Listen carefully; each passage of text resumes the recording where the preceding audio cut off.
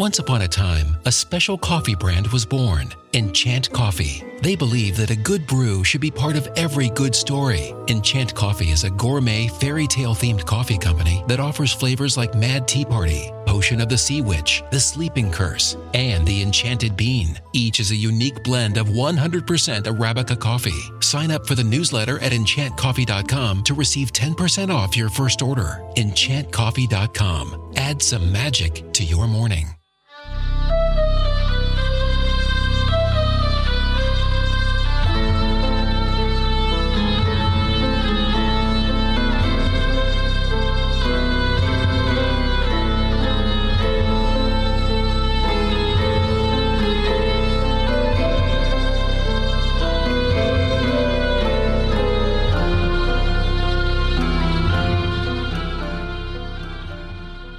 Hello and welcome to another episode of the Folklore Podcast. I'm Mark Norman, folklore researcher and author.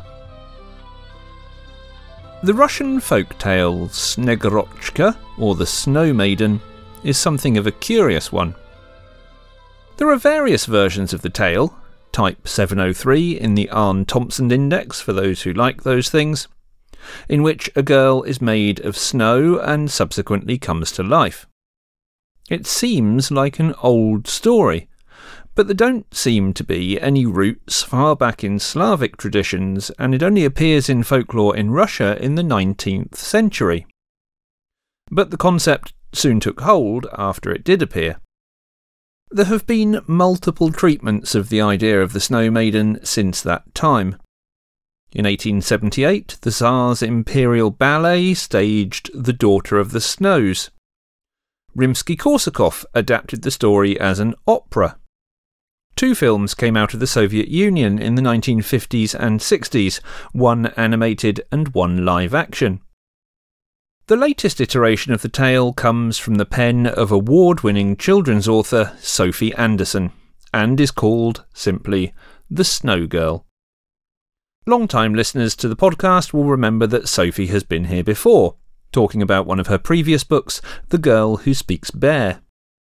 All of Sophie's books draw on folk and fairy tales, due in no small part to the influence of her Prussian grandmother, who told Sophie stories when she was a girl.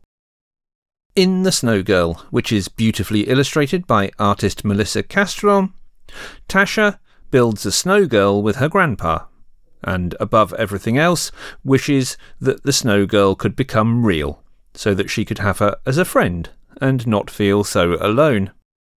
And then, after a meeting with the magical Alyana, something amazing happens. I spoke with Sophie recently about the story of the Snow Girl, along with her other folklore writing influences. So, welcome back to the Folklore Podcast, Sophie Anderson. It's lovely to have you back again. I think the last time we spoke was pre-plague. Yes, I think it was, wasn't it? I think it was for chicken legs, if I remember right, or maybe for bear. I don't. It was years ago. Wasn't it? It was for bear. It was for bear. Still a while ago. But, no, it's lovely to be back, Mark. Thank you so much for inviting me.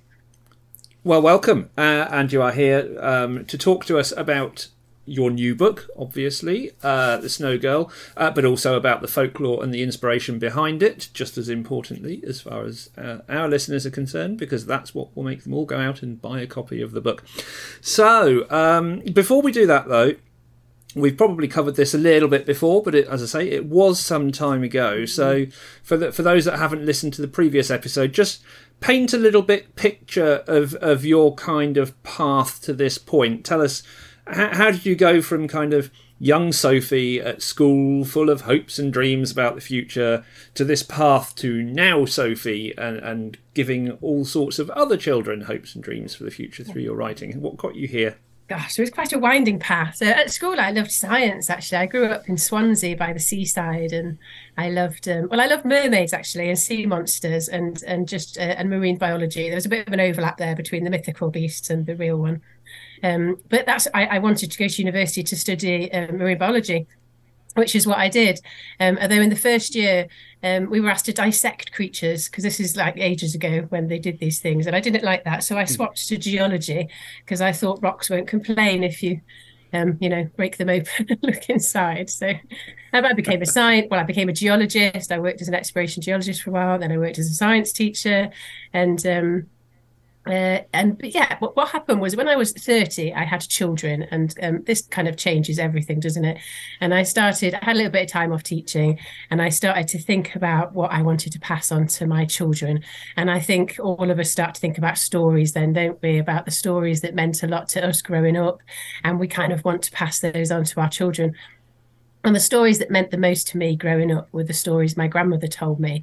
She was a Prussian lady, which the place where she was actually born is now in Poland, and where she went to school is now in Russia, because, you know, all these borders changed after World War II, and they still continue to change, don't they? Mm. But yeah, so my grandmother left Eastern Europe after the Second World War, came to Wales.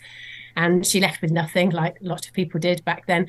But she had the stories from her past, from her culture, and the music and the food, and like the recipes. And that was what was really important to her. And she really made me love them as a child. I used to love going to her house in Pontypridd in South Wales, and it was like this little pocket of Eastern Europe in Pontypridd. And she would sit at her piano and tell me stories, Slavic fairy tales and folk tales in her own way, and she'd punctuate them with a bit of music, a bit of Eastern European music, and I loved that. And sadly, she died when my eldest was less than one, I think. And I think this really it kind of highlighted for me. It was like I want to pass on those stories to my children, you know. And the first 10 years I was writing, I wasn't published. I was literally writing these stories in different ways for my children.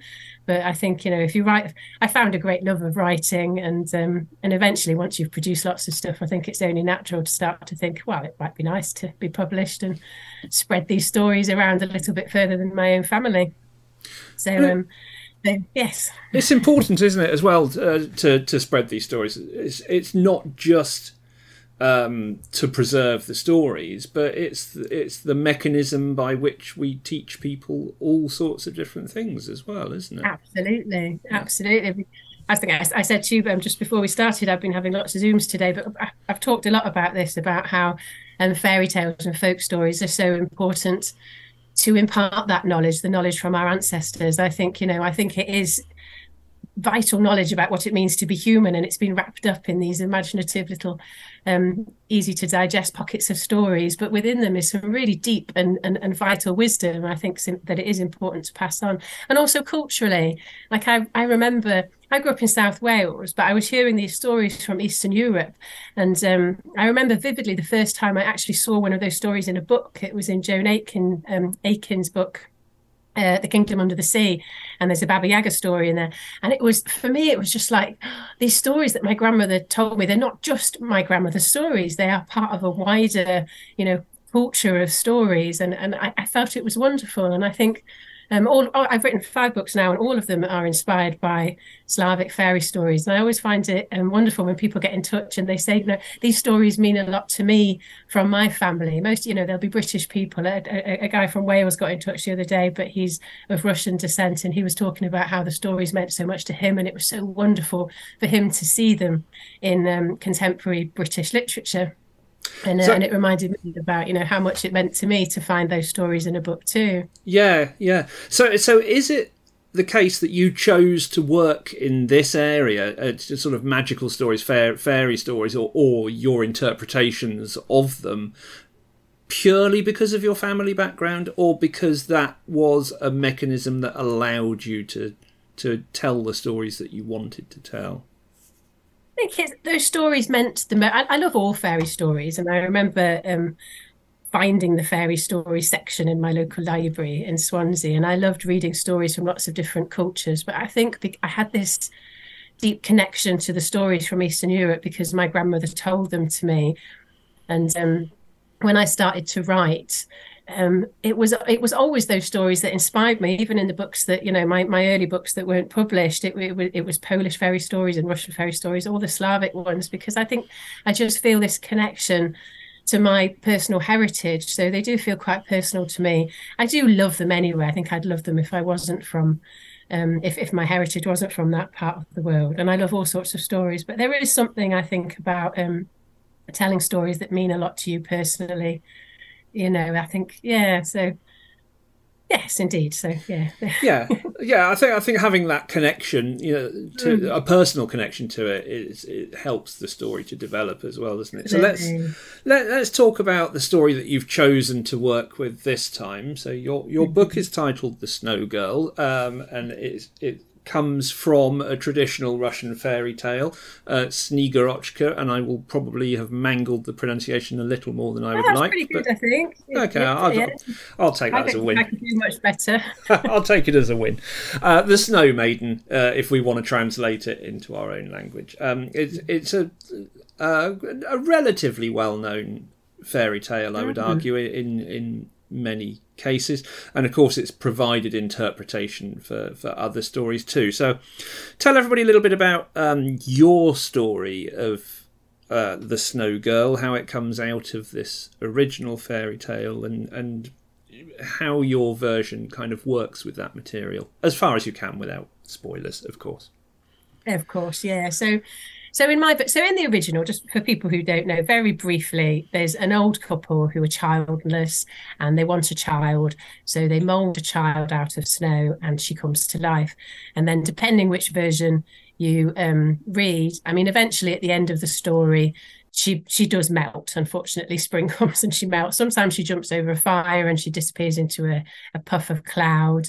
There's a kind of later version, which was a play and then an opera, which is the one that a lot of people know. She's a slightly more grown-up child when she falls in love, and that love makes her icy heart melt, and she melts away. So, but there's always this element of she is a person made of snow that has come to life, and at the end she kind of melts. So it represents these kind of seasonal cycles, I suppose, of snowfall and snow melt. And as you said, there's lots of different versions. One of the most popular in recent years, I think, is an adult version called The Snow Child by Eowyn Ivey, which is set in Canada, an adult version, which is very beautiful.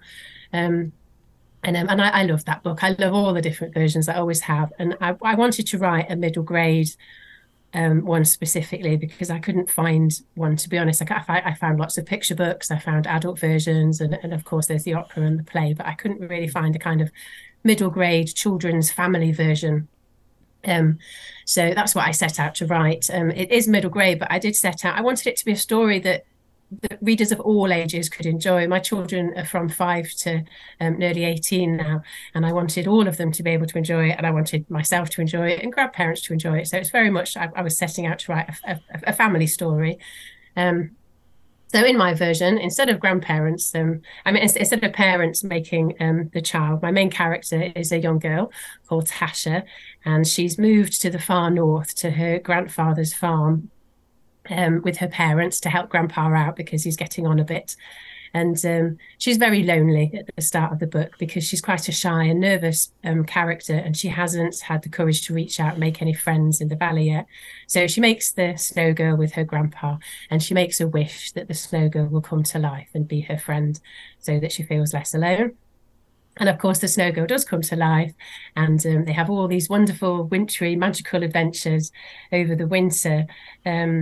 But the winter starts to go on a bit longer than it should, and people in the valley and animals in the valley start to suffer. And Tasha starts to wonder if perhaps her friendship with the Snow Girl is making winter go on a bit longer than it should. So then she has to have some important decisions about whether she can do anything to bring spring. And of course, there's the awful thought that if she does bring spring, what will happen to her new best friend who is made of winter? So it's a story about friendship, about reaching out, about letting go. It's about community as well. And I just hope it's a really lovely, wintry, magical fairy tale for all the family to enjoy. It definitely is. As with all of your books, I demolished it fairly quickly because your writing style I find particularly engaging, and you just want to stick with it because I think you're a natural storyteller in that way, and it keeps you engaged. It's really good, and I think it has such a beautiful denouement as well. This, as all fairy tales should, of course. There has to be a happily ever after. And I'm not going to go too much into the detail for obvious reasons, other than, it is a typical fairy tale in that sense. But I think it paints a beautiful picture of how, everybody can come out of events in a positive way. And I think I spoke at the beginning when I flippantly, admittedly, a little bit, when I said, talking about your hopes and dreams at school and the ones that you give to other people. But that's all bundled up in this story, isn't it? In that way. Absolutely. Yeah. Yes, it is. I think, like all fairy stories, it's about big things that affect us all. And it doesn't shy away from the fact that sometimes, they're scary or upsetting or sad, but it has the kind of hopeful feeling of like, we all go through the same thing, so we can support each other through these things. So even if something sad happens or bad happens or scary happens, we can all understand this. We're all humans and we can all support each other. And I think that's what's wonderful about fairy stories, is it helps us to talk about and deal with these big themes, doesn't it? But and in a comforting way, in the same way that a mother or a grandmother or a great-great-grandmother or a great-great-great-grandfather would, hold us through these things and tell us that it can be all right, that we can do this, we can get through these things. Yeah, absolutely. And it's one of the things that folklore is so good at, is this teaching mechanism that allows you to use stories in order to teach those lessons and to say, look, this is how things can be, and this is how things have been for other people. Yeah. It's such a lovely medium to teach those lessons, because it becomes not didactic, because obviously all these stories are so layered. We all get different things out of them, don't we? So I like to think, because a couple of people have asked today, what's the message that you're getting across? And I always say, well, I just want readers to find their own message. I've threaded lots of ideas and things in there, and it's up to the reader for them to pull out what is important to them. Yeah. I do very much like that idea, which is what folklore, like I say, is all about. People finding their own meaning from the old tales. Yes, exactly. And I obviously tend to have a focus more on the folklore and the inspiration behind the story than those kind of literary angles of, so why did you write that sentence in that? Because Indeed, yes. That's not what we're about. Now, of course, because it's one of your stories, there does have to be a good amount of animal involvement here as well. We've spoken about animals as characters before when we talked about The Girl Who Spoke Bear. But in this case, I wanted to ask you about your character of the fox. Now, the fox plays quite an important role in your version of this story. Yeah. When we look at the fox more broadly in terms of folklore, the fox is normally a trickster character in many cultures and in many ways.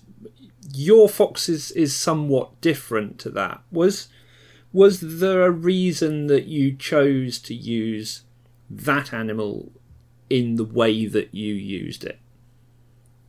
It very much a nod to Arthur Ransom, I suppose, actually, because in the earliest versions that I found, there was no fox. But in Arthur Ransom's version, he wrote a version of the Snow Maiden in his book. What's it called? Old Peter's Russian Tales. There's a version in that, and there's a fox in it. And like you say, he's not a trickster. In that version by Arthur Ransom, the Snow Girl gets lost in the woods, and she wants to find her way home, and three animals come and offer her to help her get home. I think it's a bear, a wolf, and a fox. And she says no to the bear because, you might eat me. She says no to the fox because you might eat me. No to the wolf. And then she says yes to the fox, and the fox actually leads her home. So the fox is very much the helper in that version. And I know the fox featured in Eowyn Ivy's version as well. And so I kind of link the fox to the Snow Maiden. So it's very much a nod to those two. And I did actually find...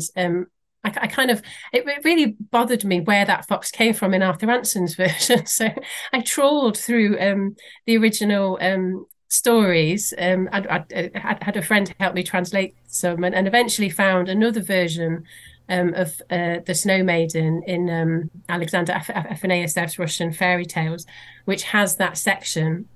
And it's called The Snow Maiden and the Fox, but it kind of doesn't have the bit of the story where the Snow Maiden's made, but it has that bit with the three animals. So I was delighted when I found it, because I was like, I see now Arthur Ransom took these two versions and he mushed them together. and that's where that came from. But so I've gone off topic a little bit now. But yes, but basically I put the fox in because it was very much a nod to kind of Arthur Ranson's version of the story. I really liked the idea of the Snow Maiden having an animal companion, as you say. I do like animal companions, and because it was because of Arthur Ranson's version that I chose a fox. Basically, it's a nice, colourful animal to have next to the icy white of the snow girl as well. I think. Yes, absolutely. Visually as well. Do you enjoy being able to develop a story through characters that are not human? So whether it's in an actual kind of anthropomorphic animal way or some other twist on us as a species, does that allow you to take things just a little bit further perhaps than you would otherwise be able to? Yeah, definitely. I do like, because I think, fairy tales and folklore are so rooted in nature, aren't they? Yeah. And so it feels right to have animal characters in there. And there's such fun to write as well. In fact, they're nicely challenging to write because they don't speak, well, in my books, they don't speak. They're not anthropomorphized to that point that they speak. Yeah. But so I have to find ways for them to communicate just using gestures and things, which is quite lovely. So they're lovely characters to write, and everyone loves an animal character, to pop into your books. Yeah, I mean, it's like Lassie, isn't it, for those of us of a certain age, Yes, or Skippy the bush kangaroo, you've got to follow them because they want to tell you something, and then, yeah. They're so lovely, and I think children in particular, just like, I think, well, we all do. I think we all love a nice animal character, because Tasha has a little goat that's her favourite, and the Snow Girl has her fox, and there's lots of wild animals that they like to go and look at. So, but yes, it's lovely to pop all that in the book for sure. Yeah, absolutely. So you spoke about your background and your family background, and obviously why that is an inspiration for you. But do you think the stories that come out of this area, so Russian folklore, Slavic folklore, are they particularly good as a source material for stories, for the reinterpretation of stories, or is it just the case? Do you think that every culture has these stories of their own culture, and they're all equally good in terms of inspiration, but it's how you develop them yourself as a writer? It's a little bit of both, because I think all the stories definitely have that potential for inspiring and to be reinvented, and I definitely feel that personal connection, which is why I'm drawn to them. But I do think as well that a lot of the Slavic tales, the versions that you find available in books and on the internet, tend to be slightly less messed with than like perhaps the sort of Western European stories. Not to insult the Brothers Grimm, but they did change a lot of the original stories quite a lot, and their versions kind of became the go-to version. So it can be quite difficult now to look further back and find older versions. Whereas I think with the Slavic folklore, it can be a little bit easier to get a kind of sense of some of the more ancient versions, and it is difficult to kind of get their links back to kind of like I see them all as being linked to pagan Slavic beliefs, and it can be sometimes difficult to find those links, but I think it's slightly easier, possibly just because I spent more time doing it, than it would be to do it with the sort of Western European Grimm ones, because there's quite a lot, not loads, but there's a fair amount known about pagan Slavic beliefs. And you can kind of, like, I'm not sure, but I feel echoes of like Marana, who's the Slavic goddess of winter in the Snow Girl, who was a goddess of winter whose death would allow for the rebirth of spring. And to me, that's very much the Snow Maiden, so I can kind of see these links. And I very much like that about them. I like to be able to choose a fairy story, and before I use it, I research it so much. I research all the versions, and I try to get as far back as I can to see if I can see where it came from. And with a lot of the stories in Eastern Europe, you can reach all the way back to, sort of ancient pagan goddesses, which I find just wonderful. I love that about them.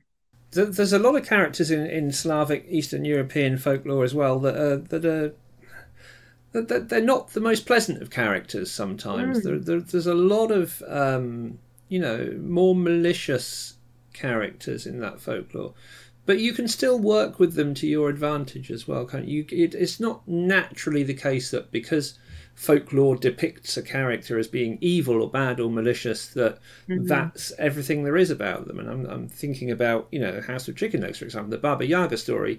In many cases and in many ways, when you look at the lore behind Baba Yaga, she's a truly unpleasant character. But it doesn't have to be that way, does it? No, she's wonderfully ambiguous. This is, like we might have talked about this before, but I do. I absolutely, I love her for that, because she's awful. She's cannibalistic and terrible, and she threatens to eat people and sometimes does eat people. But she can also be benevolent, and in lots of the stories, even though she's this, kind of hideous, scary witch, she does end up giving the heroes or heroines something. She tests them and then gives them something that they need if they're worthy of it. So I think that's wonderful. And I do also, I just said about, the Eastern European stories not being messed with so much, but there is, particularly with Baba Yaga, I think that element of when the Christian patriarchy kind of got into power over there, then they definitely, I think, made Baba Yaga a lot more evil than perhaps she originally was, because they were trying to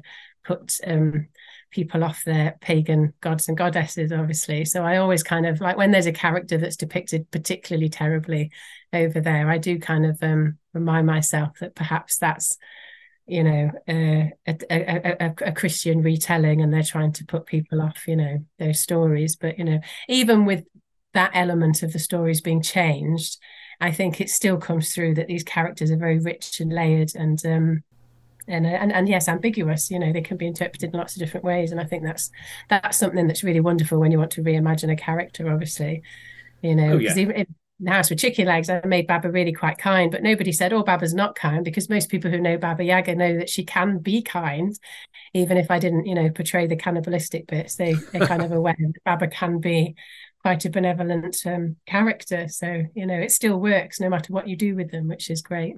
Yeah, and cannibalism does tend to fall away in a middle grade book as a rule. It's not usually a big theme. I think people kind of accept that. It's like, oh, fair enough. We're not going to be cannibals in middle grade. That's not so good. Yeah, absolutely. Now, you haven't only written for this culture or interpreted the stories of this culture, because you wrote for the Mab, for example, the reimagining of the Mabinogion, which we've covered on the podcast before. Now, how do you use folklore generally in fiction writing, both for children and adults, as source material? Because we've spoken a lot about interpreting the Russian fairy tales and that particular culture, but thinking more broadly, are there particular things that you look to do with this sort of source material, or that other people should look to do with it? Well, I think, a little while ago I said about research. I think it's really important, if you want to work with it, is to start just by reading everything you can, about a subject, not only because it provides inspiration, but because you also, I do want to remain true to the source material, even if I'm going to change things. I like to have some justification for the things that I choose. So I have lots of books. I do lots of research. I read every version that I can. I'll read the very clever folklorists who write long things about the interpretations and what various things might mean and the histories of the stories. And I'll read it all and I'll let all that sink in, and then I think stories kind of naturally arise from that. If you familiarize yourself with everything around a story, then quite naturally your brain will kind of sift through it all, and the things that mean the most to you will come to the front, and a story will start to form. Like you mentioned the Mab, and it was actually the first time I'd written a story that wasn't based on Eastern European, and I did know the Mab from when I was a child growing up in Wales, but I wasn't as familiar with it. So I read all the different versions I could of the Mabinogion. I read modern versions that were written in verse. I read lots of people's thoughts about the history and the meaning of those stories. And slowly, my idea of Branwen emerged. Again, I sort of researched way back to some people had ideas that Branwen, the character in the story I wrote for the Mab, used to be a goddess again. And so I sort of researched that aspect and what her powers might have been. And just the more you research, I think naturally something comes from that. And, and it means that what comes from it is rooted in in the past and in stuff that is already there. So, and that is a reimagining. It's not, you're not just making up, I'm not just taking this character and making them what I want them to be. I am portraying what is the most important parts of that character that is rooted in, you know, in the past. And I think that's what makes them sort of authentic and true to the past, you know. I think, you know, but yes, hopefully that makes sense. yes, absolutely. Yeah. I wanted to ask you about translations as well. Now, your books notably have been translated into a number of different languages, and yes, over 25 now. Yeah. And you have often on the platform formerly known as Twitter posted images of your book covers from all the different translations, which are always equally as beautiful as the original. But have these kinds of slight adaptations based on the country that they're going into. And I wondered whether you thought that folklore-themed fiction, so fiction that takes its inspiration from folkloric tales, from folk tales, from fairy tales, do you think those books travel particularly well? And at the same time, when they're translated and adapted into other cultures' literary canons, is there a sense that perhaps they take on a little bit of that culture in the translation, or do you think that they tend to be fairly faithful? That's a really interesting question, actually. I think a little bit of both again. I've been really interested, like I say, they've been translated into over 25 languages, and most of the translators haven't communicated with me, but a few of them do, and particularly places like Korea and China and Japan, the translators from those countries have got in touch to query and to question various aspects. And partly because the language can be quite different. So they're seeking the right word, whereas we might have one word in English, they have like 4 words for it. And so they're seeking the right word. But sometimes, like you say, it is about them trying to tweak the story so that it fits the culture, so that people can relate to it a little bit better. And I've had some interesting conversations with the translators saying, right, well, this scene is about, this is what it's about. So can you think of a way of doing that same thing, but that your readers will relate to a little bit more, and then we'll come up with something together. And I think I've really enjoyed that, you know, that kind of collaborative working to make sure that I think a straight translation can work, but I think if you have a translator that's making sure that that the essence of the story is going to be understood by a different culture, if there is a bit of a, you know, divide that would make it more difficult for a different culture to understand, I think that's wonderful when that has happened. And I suppose needing those conversations is all about how different is your culture and how different are the points of reference, you know, that different cultures use. So that has been really interesting, actually. But generally, I would say that folklore is something that can travel. I love reading, you know, folklore and folklore-inspired books from all around the world, and I think that we can all get something out of them, even, you know, even though you might read them and think, gosh, these are quite different culturally to the stories that I know and recognise. It can be actually really refreshing and invigorating and intellectually stimulating to read something that is so different from, you know, the familiar stories that we know. And other languages are not the only place that your stories have gone, because you have now adapted for the stage as well, for Chicken Legs. What was that process like? Absolutely wonderful. So there's a company called Les Enfants Terribles, who the theatre company, who got in touch with my agent and said they wanted to adapt it. And I can't really claim any glory for the adaptation. They did a wonderful job. Quite early on, they kind of asked, you know, how much you want to be involved. But everything they shared with me was just so wonderful. It was just like, I'm just going to let you do it. It just felt right. And they are the experts in theatre, and I am not, obviously. So what they've done is just absolutely incredible. They had an amazing man called Samuel Wide at the puppets, who does a lot of fantastic puppets for theatre. Alexander Wolf created a musical score that is absolutely beautiful, inspired by Eastern European music again, but with lots of other influences coming in. And Oliver Lansley, who wrote the script, kept it really, really true to the book, but also made it its own thing, you know, because obviously it needed to fit onto the stage. So He sort of condensed it and distilled it, and added a bit more humor, I think, than is in the book, because that obviously translates really well on stage. And they've created something absolutely magical. I'm so very proud of them and so very honoured, you know. Yeah, and even if you weren't directly involved with that adaptation, did you then have the opportunity, or did you need to have the opportunity to go and look at it in a kind of finished or semi-finished form and go, yes, that's good, go with that, or actually, I don't think that you should treat it in that way, or did you just go do it?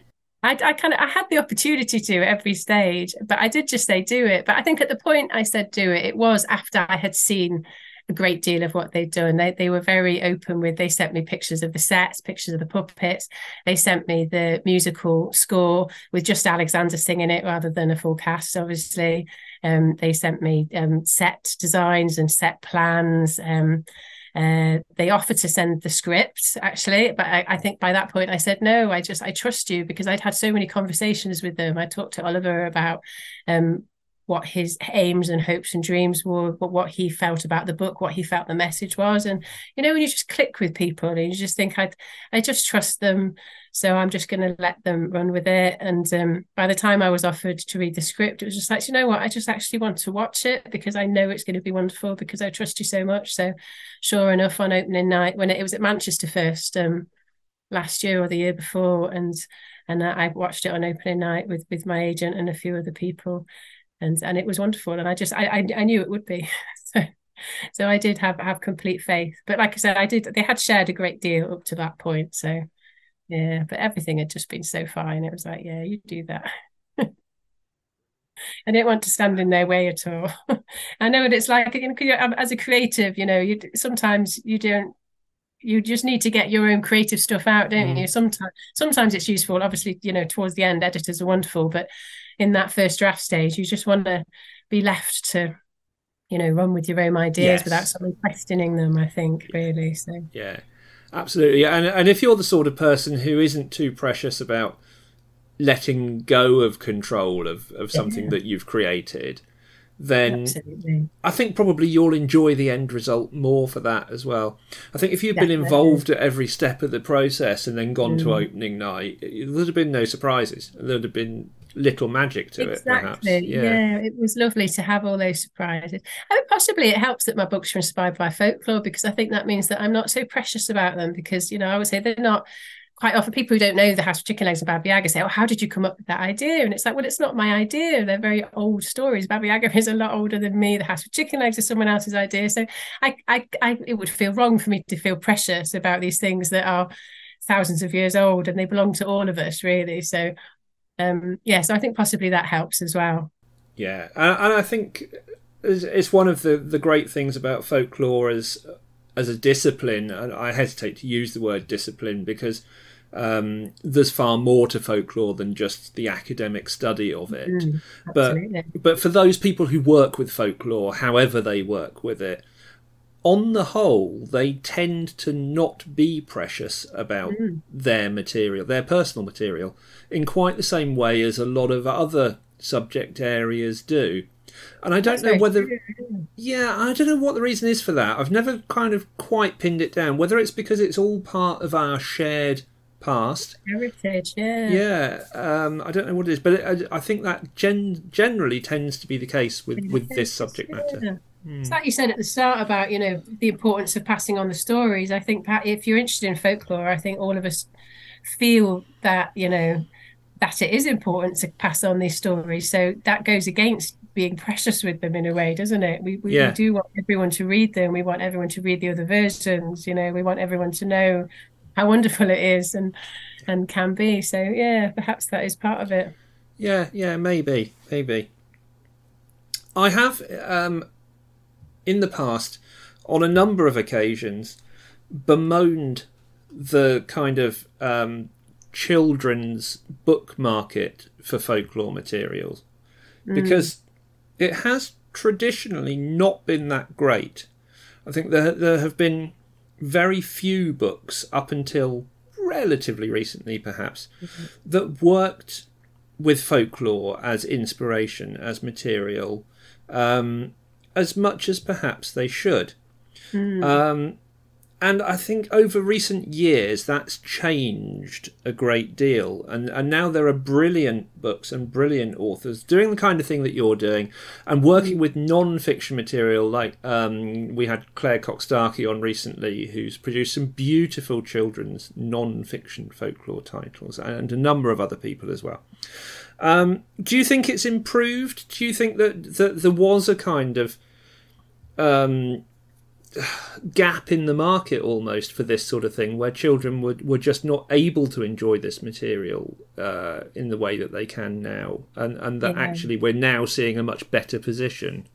I think so, definitely. I think that, like you say, in recent years, we've seen so many wonderful books come out that are much more relevant and exciting to young people today. There seemed to be like this long period, like from when I was a child, right up until, like you say, maybe 5 or 6 years ago, where the only fairy tale books were just the same old collections of fairy stories from all over the world, kind of jumbled up together, and they were all quite short, and not wanting to insult them, quite a lot of them were quite blandly written, and it was, you know, just lots and lots of stories shoved into a book of fairy stories. And, you know, and I loved a lot of them, but I think that there was definitely a gap for something new and exciting, and, you know, that appeals to readers today. And like, particularly for the like middle grade and young adult readers, you know, because there's quite a difference between reading a book of short fairy stories and reading a whole novel that is inspired by a fairy story. You get, you know, so much, they become so much richer and deeper and so much more layered.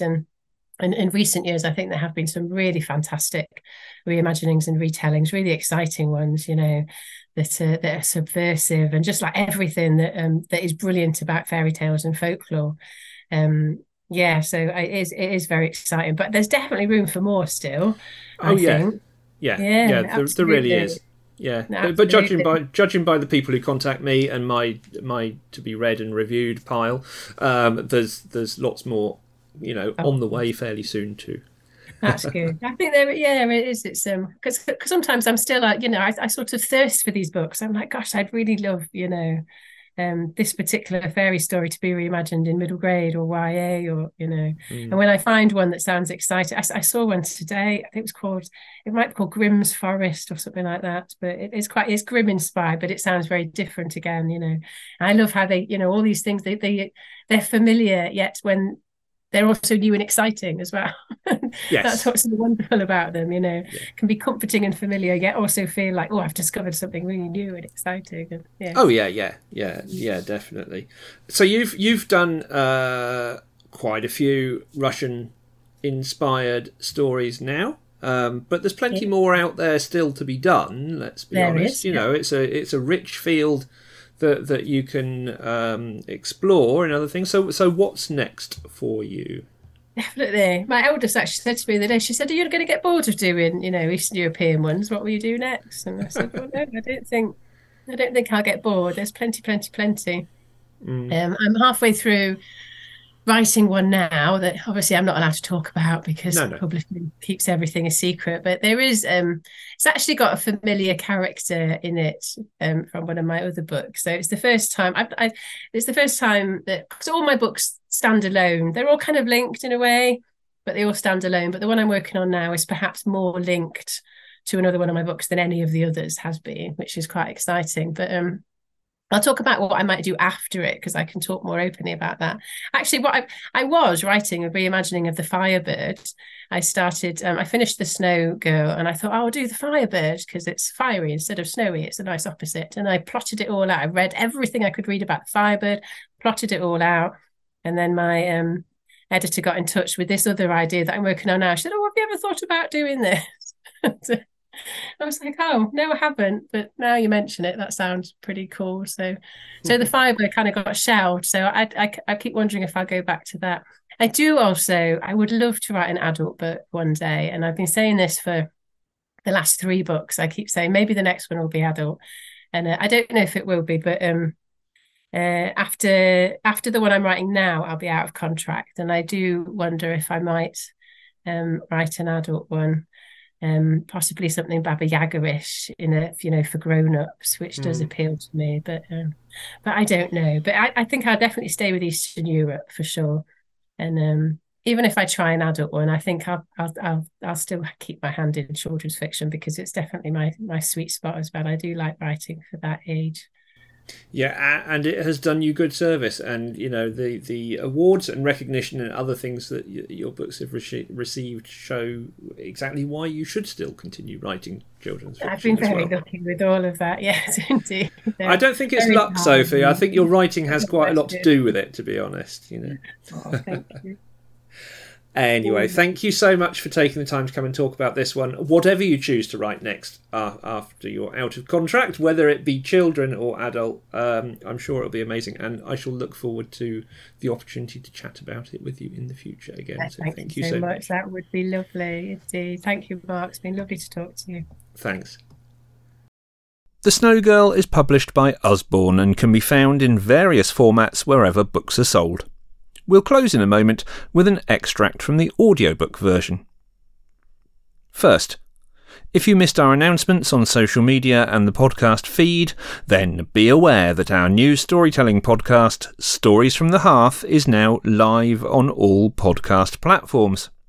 Each week, an old folk or fairy tale, sometimes classic but often obscure, is read for you in a book at bedtime style by one of our own folklore podcast listeners.